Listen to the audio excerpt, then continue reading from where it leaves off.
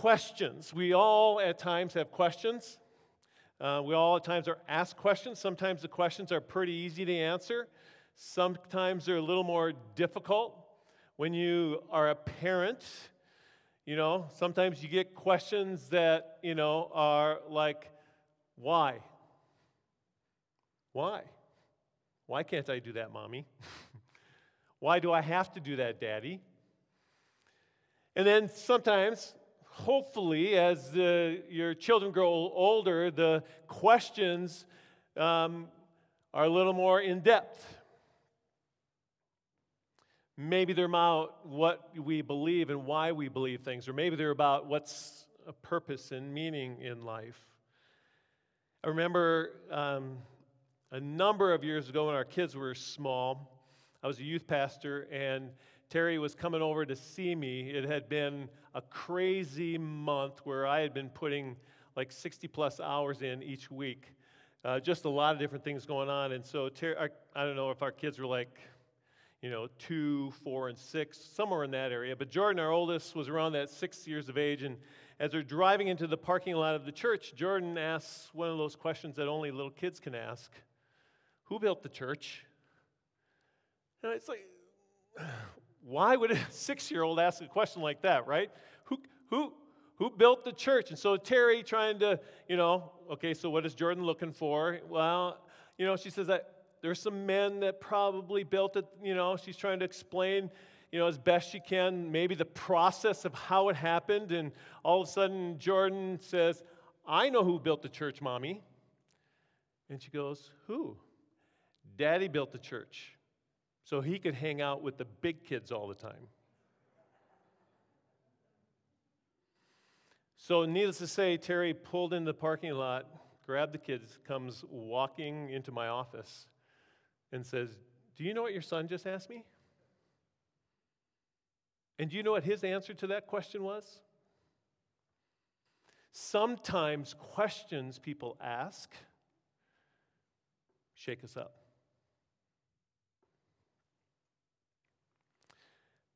Remember not too long ago, we were at a cabin as a family, and we were sitting by a fire. It was nighttime, and my daughter, Nicole, asked a question. Do you really believe that Jonah was swallowed by a whale and lived there for 3 days? Again, a question by your child, but now the question has a lot more impact. There's a lot more depth. There is some searching going on as to why.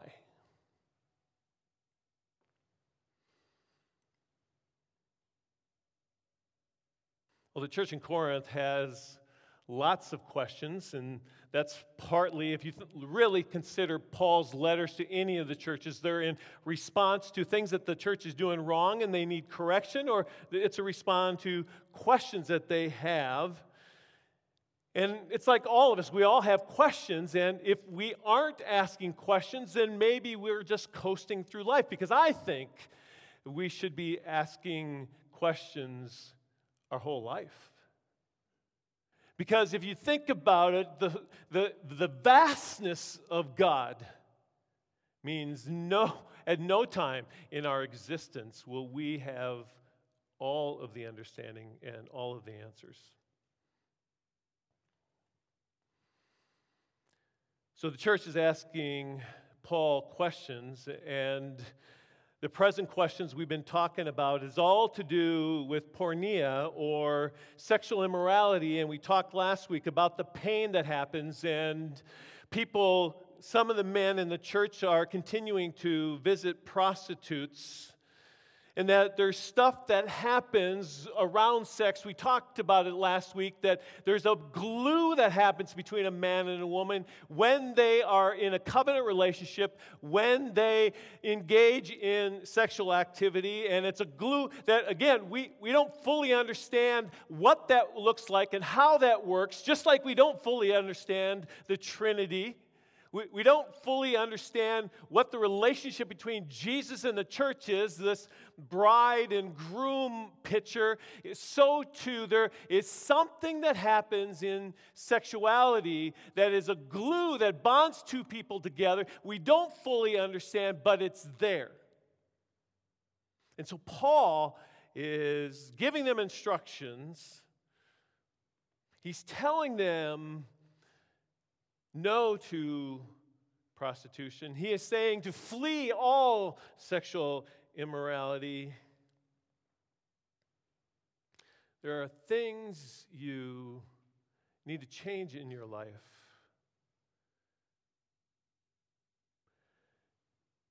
And in chapter 7, as we move there today, we will see that he talks more about porneia, sexual immorality. He talks more about healthy side of our sexuality. But like most questions, most really good questions, you answer the one question and then that presents two or three more questions. And so here's part of the deal for the church in Corinth. Paul has been writing back and forth and answering some of their questions, but is creating more. So if you have your Bibles, I want you to turn with me to 1 Corinthians chapter 7. We're going to be looking at verses 1 through 16. Paul writes this, "Now for the matters you wrote about, it is good for a man not to have sexual relations with a woman. But since sexual immorality is occurring, each man should have sexual relations with his own wife, and each woman with her own husband. The husband should fulfill his marital duty to his wife, and likewise the wife to her husband. The wife does not have authority over her own body, but yields it to her husband. In the same way, the husband does not have authority over his own body, but yields it to his wife. Do not deprive each other, except perhaps by mutual consent for a time, so that you may devote yourself to prayer. Then come together again so that Satan will not tempt you because of your lack of self-control. I say this as a concession, not as a command. I wish that all of you were as I am, but each of you has your own gift from God. One has this gift, another has that. Now to the unmarried and the widows I say, it is good for them to stay unmarried as I do. But if they cannot control themselves, they should marry, for it is better to marry than to burn with passion. To the unmarried I give this command, not I, but the Lord. A wife must not separate from her husband, but if she does, she must remain unmarried or else be reconciled to her husband, and a husband must not divorce his wife. To the rest I say this, I, not the Lord. If any brother has a wife who is not a believer and she is willing to live with him, he must not divorce her. And if a woman has a husband who is not a believer and he is willing to live with her, she must not divorce him. For the unbelieving husband has been sanctified through his wife, and the unbelieving wife has been sanctified through her believing husband. Otherwise your children would be unclean, but as it is, they are holy. But if the unbeliever leaves, let it be so. The brother or the sister is not bound in such circumstances. God has called us to live in peace. How do you know, wife, whether you will save your husband? Or how do you know, husband, whether you will save your wife? There's a lot there, and we're not going to cover it all. We're going to drop deep into a couple of spots and then just kind of give a bird's eye view.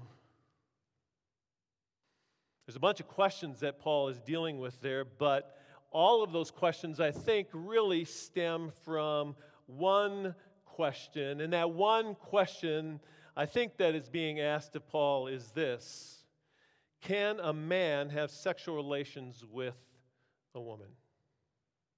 I mean, this seems like an interesting question if you think about it. I mean, we've talked about, and Paul has talked about the impact of sex on a person. We've talked about our sexuality, that it is a gift from God, and maybe a voice rises up when we are discussing this and fleeing from sexual immorality, and maybe there's some that are going, "Oh, we just need to stay away from sex altogether because, Paul."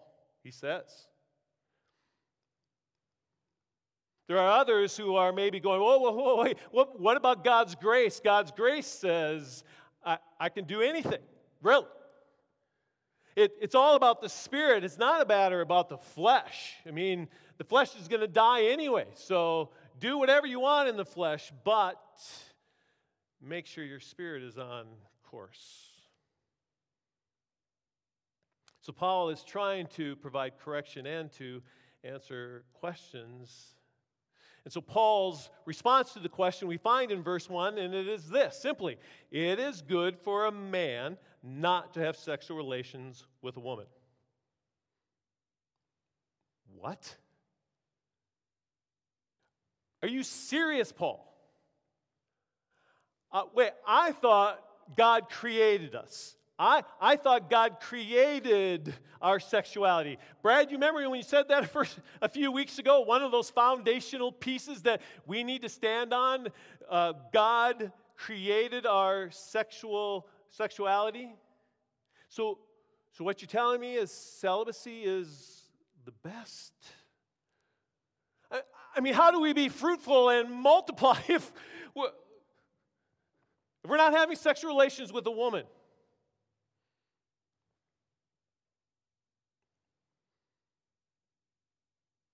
So here we have these questions. And sometimes in our translations, as we've seen many times before, we lose some of the content. Sometimes because we live in this Western culture, we lose some of what is being asked and what is being said. And so the literal translation really of this verse could be, and for a lot is this: it is good for a man not to touch a woman. That doesn't help. I mean, seriously, again, not to touch a woman. That sounds more restrictive. That sounds Puritan. But thankfully, there's people who've been asking some of the same questions you may be going on in your mind, at least they were going on in my mind.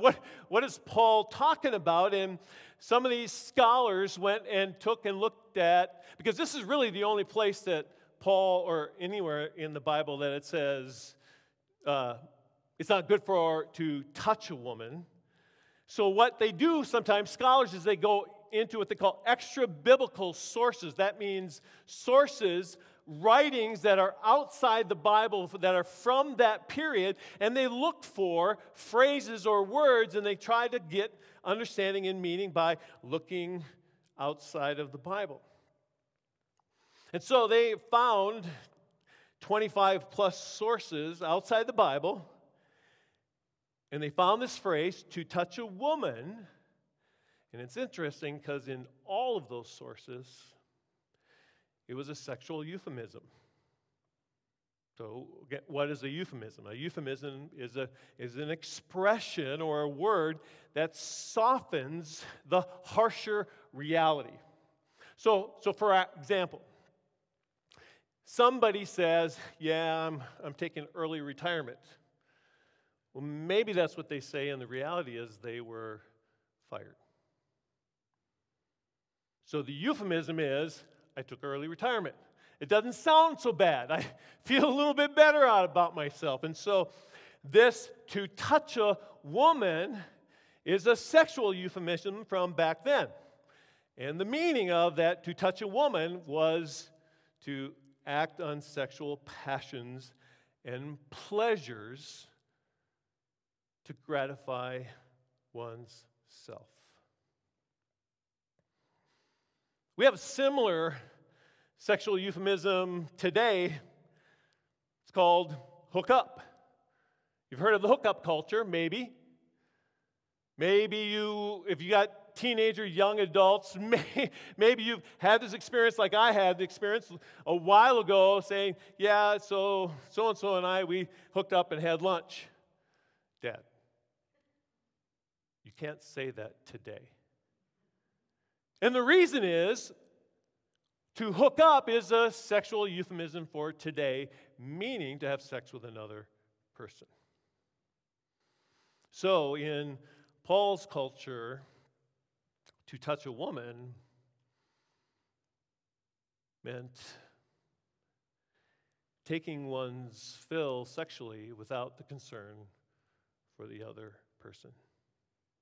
So in other words, Paul could be saying it is good for a man not to use a woman for sexual gratification. Oh. Now that makes sense, right? All of a sudden it's like, okay, I kind of get what Paul is talking about.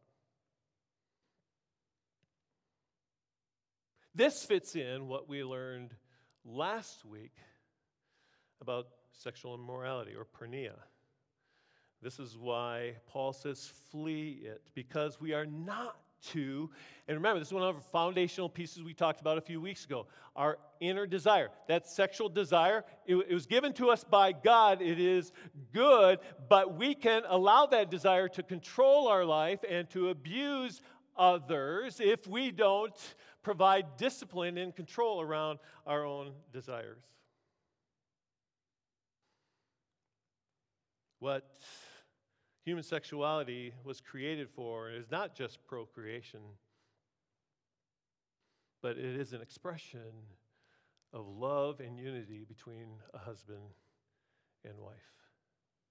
In fact, if you read the Song of Solomon or the Song of Songs, depending on how you see that title, that book is full of expressions of love between husband and wife. So the main question Paul is answering is it okay to express yourself sexually for your own gratification? And his answer is no, it's not. And then he goes on into verses 2 through 5 and says this: glorify God with your body in marriage. And where I get the glorify God part is chapter 6, verse 20. The last verse in chapter 6, the last instruction Paul gives the church is to glorify God in your bodies. After all this talk about fleeing sexual immorality, glorify God in your bodies. And so here's a way to glorify God in your body: in marriage. Paul is basically saying, since porneia, sexual immorality, is happening, you should, each man and each woman should have sexual relationships with their spouse. And to have in this text is really to stand in close relationship. It's an ownership piece. And this fits right along with that picture of sealed together, cement together, glued together. Because you are glued together, because you're cemented together, in my words, keep glued together. How do you keep glued together? By being intentional about developing your relationship with your spouse, mind, body, soul. Every part of your being, but in this case, in the Bible, since sexual immorality is rampant, make sure you don't fall to that sin. And one way you make sure you don't fall to that sin is by making sure that you and your spouse stay glued. We have to remember Paul's picture of marriage and sexuality is built on the goodness of creation. If you remember in chapter 6, he quotes the creation story. He quotes that man shall leave his husband and cleave or be glued to his wife. But then Paul says this crazy thing in verse 4. He says, a wife does not have authority over her own body, but yields it. Likewise, the husband does not have authority over her own body, but yields it. What's that all about? I mean, having authority, but again, if we understand the culture is a patriarchal culture where the husband owns and has authority over everything. So yes, a wife does not have authority over her own body, but yields it. Yeah, absolutely. Everybody in the church, yep, absolutely. Amen. Preach it, Paul. The husband doesn't have authority over his own body, but yields it. Now, that went against the culture. What? What are you talking about, Paul? And see how we can take things and go off the deep end, because in that culture, the husband had authority over everything in his household, even the servants. Some men would use the servants to fulfill their sexual desire. So on the one side, Paul is saying to the husbands,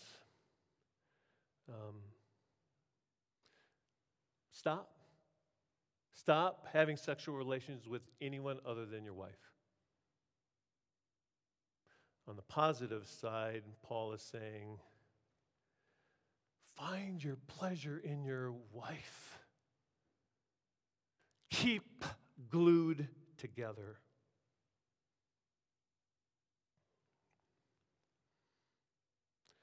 Paul continues to look at this. Is it okay to have sexual relations or with others? And he says another area that we need to talk about is found in verse 6 through 9. Glorify God by remaining single or getting married. Whatever works for you.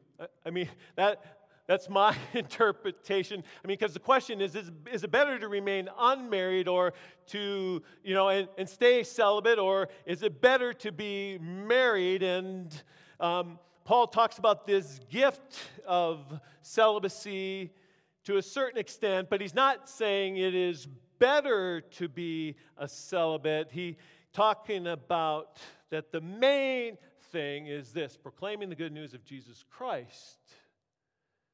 And it's better if you can do that while you're single, because you'll have more time. You'll have less responsibilities. We kind of talked about this amongst the elders on Thursday night as we were talking about outreach, and we just talked about, for those of us who are empty nesters, we have more time, less responsibility than those of our elders who have little ones around the house.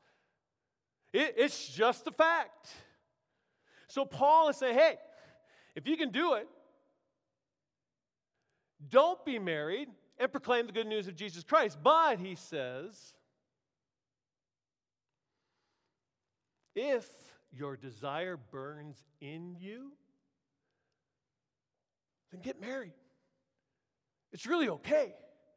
And then when you're married, proclaim the good news of Jesus Christ together. That's my addition. And part of the reason I can put that there, in my opinion, is because what has Paul been talking about from the beginning of 1 Corinthians? Our mission is proclaiming the good news of Jesus Christ. Anything, my summary of what we've learned so far, anything that keeps us from proclaiming the good news of Jesus Christ is wrong. There's another way to glorify God in your body, and it's this: glorify God by remaining married. So the question that Paul was getting is it okay for me to divorce my spouse? But we have to understand, too, is that in the Greco-Roman world, when Paul was writing, women and men could divorce their partners really easy. They called it a divorce by separation. They could simply say, leave, or I'm leaving, and it was a done deal.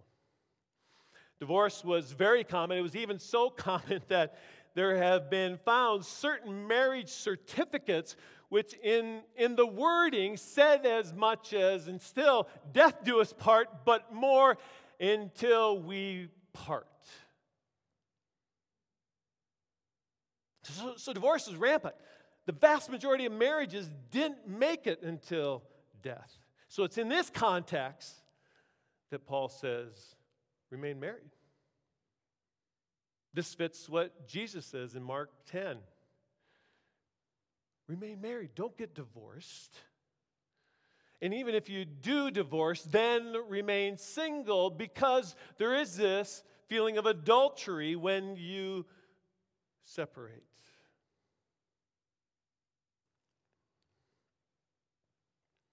But as we know, divorce happens. And for those of you who have gone through divorce, you know way better than I do, and we talked about that last week, the separation that happens and the hurt and the pain and the ugliness that is divorce. Thankfully, we have a God who is filled with grace and love and redemption and reconciliation, and it's all bigger than anything we experience or do so. Remain married. But if you're divorced, pursue God. Of course, the question comes up, what if your spouse is not a Christian? What do I do if my spouse is not a Christian? Verses 12 through 16. Paul says, glorify God by staying married to the unbeliever.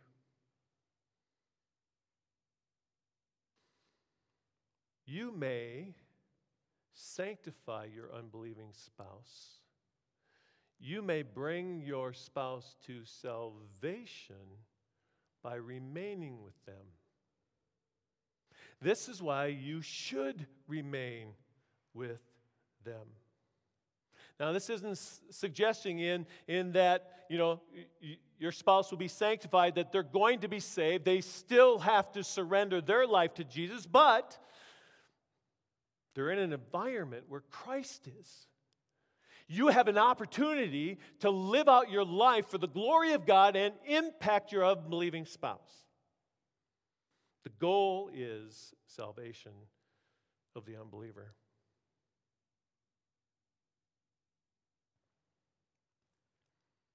Now, what Paul is not saying is it's okay to marry an unbeliever.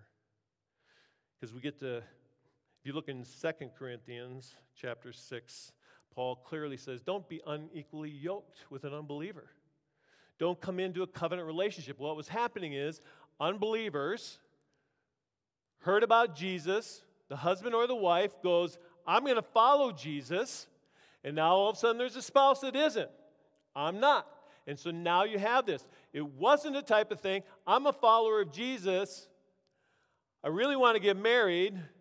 And so I'll marry an unbeliever so I can get married, or for whatever reason.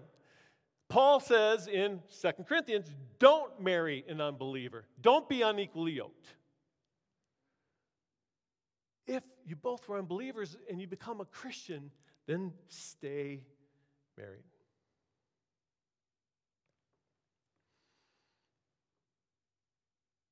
In conclusion today, I hope we see that our sexuality is created by God. We have this desire within us, and it is from God. It is a beautiful thing. And like anything that God has created, we have the propensity to distort it, to make it not what God has intended. Our sexuality is a powerful thing. It's not only beautiful, it's powerful and precious. And that's why we strongly encourage people to wait until they're in covenant relationship. Not because it's bad, it's evil, or any of that kind of stuff. It's because it's beautiful. It's good. It's great. It is something that honors God. God created. And if you want to experience it in the fullness of the way God created, experience it in a covenant relationship between a man and a woman.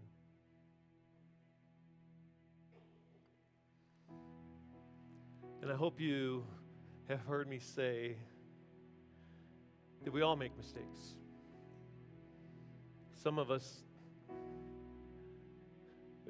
we've gone through a divorce, or we had sex before marriage, or whatever. The shame and the guilt is lifted because of what Jesus Christ did on the cross.